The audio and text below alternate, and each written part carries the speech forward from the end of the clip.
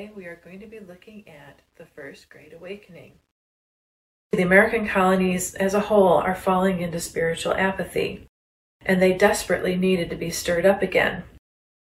God answered that need with what we now call the Great Awakening, the spiritual movement that revived the thoughts and hearts and spirits of individuals and also changed the course of the 13 colonies as a whole. The most famous of these preachers and teachers and evangelists that were participating in the Great Awakening is George Whitefield. He was actually an Englishman who came to America. He felt God calling him to America. This really reminds me of, go back to our Jamestown talk. When the Jamestown colonists first come to America and they stop at Cape Henry, they pray to thank God for getting them there safely and to dedicate the colony that's coming and eventually the nation that follows it to God. And Reverend Hunt prays that America and England would be evangelists to the world. And here we have an English evangelist preaching to a whole lot of the world in the American colonies. People are coming from all over the world to colonize the colonies. And the colonies are massive, even at this point in time. The East Coast, where the colonies are being established here, that's a lot of miles. That's well over 1,000 miles that you're having to cover. So we are beginning to see the answers to Hunt's prayer. This is 100 years later. Hunt would never even have imagined this, but we're seeing an answer to his prayer here. So, back to Whitefield. He was known for being quite an exuberant preacher. He wasn't just dry and boring and monotone. He was very enthusiastic and bright and did a lot of acting. He'd act out parts as he was making his points to make things more interesting for his listeners. A little bit of background information. Whitefield was a university student at Oxford. And while he was there, he found himself drawn to the Holy Club, as it was called, which was led by John Wesley. The club put great emphasis on fasting and prayer and a disciplined spiritual life. Now, due to what critics considered to be their methodical ways, they were dubbed the Methodists. And it was supposed to be kind of a slight, but the group took that name on board and started calling themselves the Methodists. So they appropriated the insult and actually turned it into their name. The Methodists use methods. Whitefield then discovered that all the good deeds he'd been doing, all of his methods and all of his good deeds, like he had a prison ministry, didn't do him any good in terms of earning his way into heaven. They were not going to earn him salvation. You cannot earn salvation. He needed to be born again. So he tried again. What he did this time was he set up some self-imposed asceticism. He basically gave up everything that he enjoyed doing, including the Holy Club, to try to please God and earn himself salvation. Again, he's trying to earn salvation. He's not quite getting it. He even gives up a lot of things that are good for him, like healthy food. He ends up becoming ill because he's driving himself so hard and denying himself so many things. And finally, one day, he just comes to the end of himself and he throws himself on the bed. He cries out, "I thirst." Then he says he distinctly heard God say, "George, you have what you asked. You ceased to struggle and simply believed, and you have been born again." Whitefield was just so happy. He actually started laughing, and he rushed out of the room to share God's good news, to tell other people what he had finally learned for himself and what he had gained for himself. He wanted other people to gain too. Thus began the career of the great evangelist of the 1700s. Following his graduation from Oxford, he became ordained in June 1736. Rather than becoming a pastor, he decided he would be an itinerant minister, which meant he traveled around rather than just being the pastor of one church. The first 3 cities where he preached which were Bath, Bristol, and Gloucester, revival broke out after his sermons. Complete mayhem as far as the British are concerned. Revival is out. And yet, instead of continuing in England, he felt God say to him that he needed to go to the American colonies. His friends, John and Charles Wesley, had already gone to the Americas. They were in Georgia, and they wanted him to come down and basically help them in the work they were doing there. So he did. And God started working through him in Georgia as well. People became Christians when the Holy Spirit began working through the boy preacher.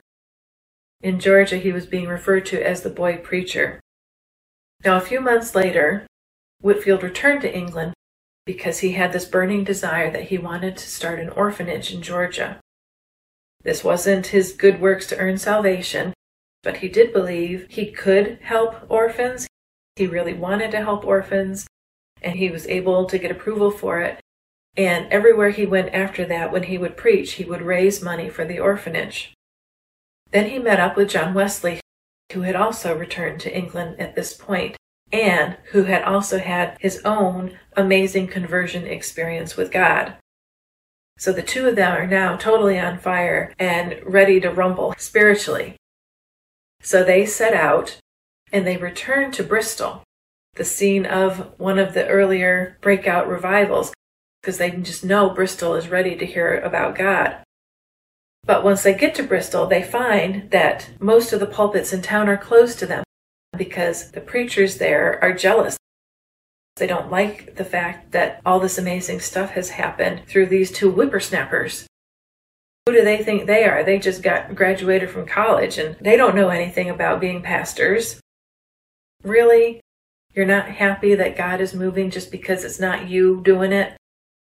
What is wrong with you people? So, Whitefield and Wesley went to the coal mines because the good, respectable pastors in town would not go to the coal mines.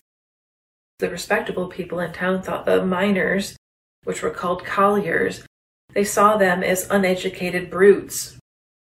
In a lot of ways, that reputation was deserved because they behaved really awfully. They were very brutish in their behavior. There was one story about how a murderer had been killed and buried, and they didn't get to see the hanging because he died before he was going to be publicly executed. So they dug up his body and hung him himself and then had a big party.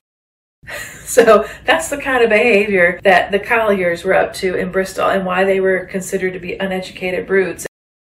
The good people of town stayed far away from them. So of course these are the perfect people to go and preach to because these are the ones who most desperately need God.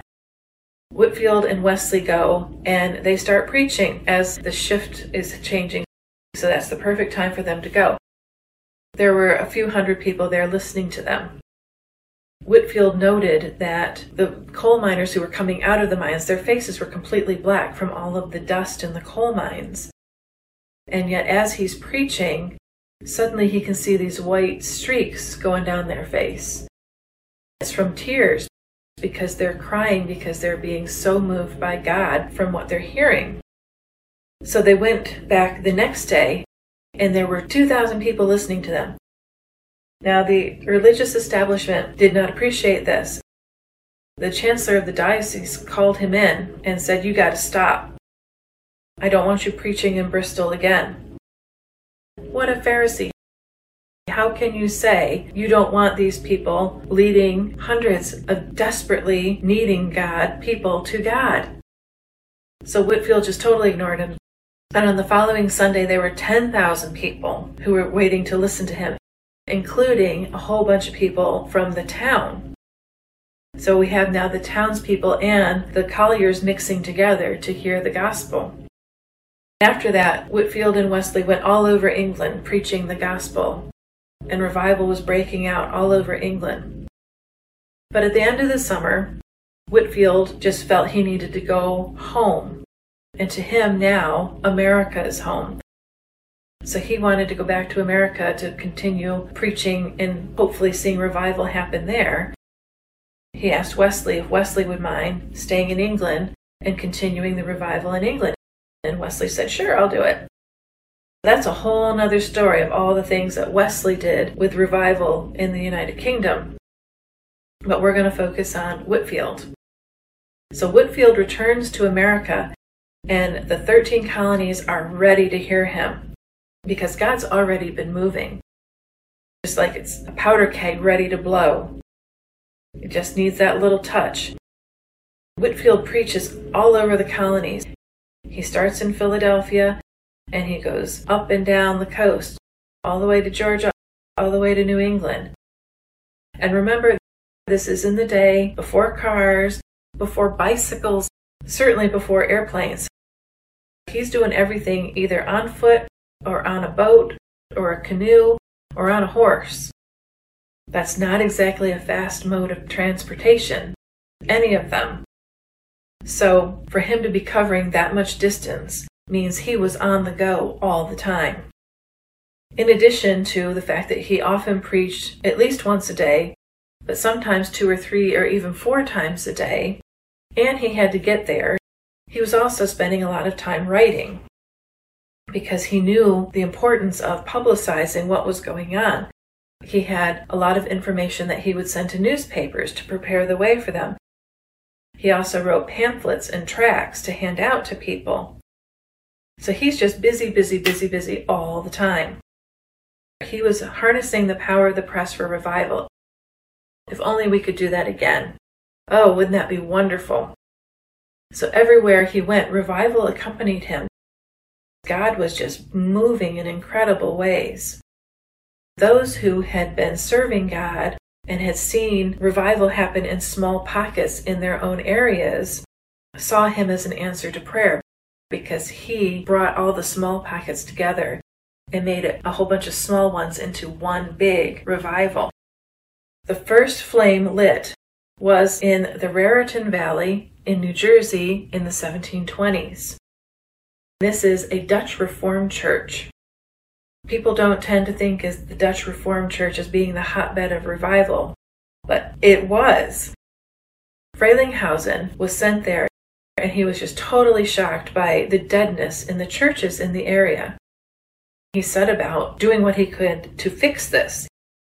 He was just so desiring change here. One of the things he did was he made the Dutch Reformed Church a little more Americanized.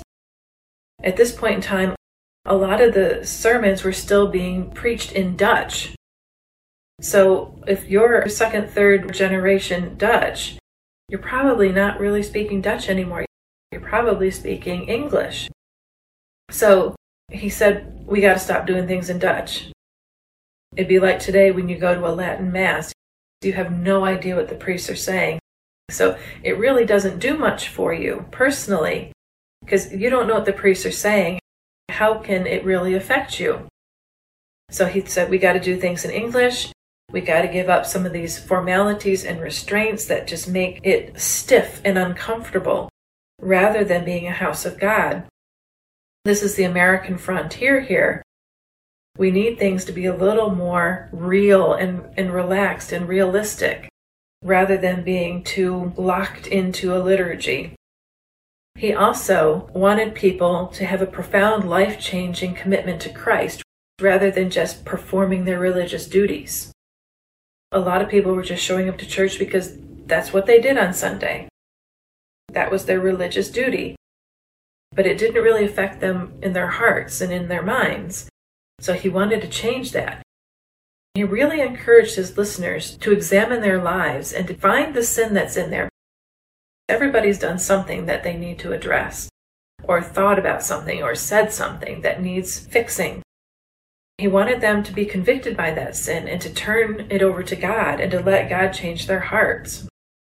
He even got a little bit stronger-handed here and said communion needs to be reserved for people who are truly on fire for God, truly given their lives over to God. If you're just showing up here on Sunday because that's your duty, that's your religious checkbox, I've done that for the day, then you shouldn't be having communion. It was called fencing the table.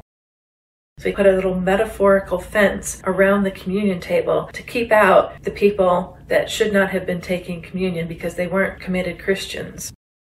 So Frelinghuysen actually made a big difference in his own church and in the churches in the area around him where he would go as a guest speaker. And they found people really responding to this and getting on fire for God in those churches. Thank you for listening to this edition of America's Godly Heritage. I hope you have a great day. Bye. Help us spread our message. If you would like to learn more about America's Godly Heritage, or to support us with prayers or finances, you can find us on YouTube, Vimeo, Patreon, Give, Send, Go, most podcast sites such as Buzzsprout and Spotify, and on social media X, Truth, Instagram, and Facebook. You can view the resources used to make this podcast on YouTube, Vimeo, and Patreon. We really appreciate your support. Thanks again. Bye.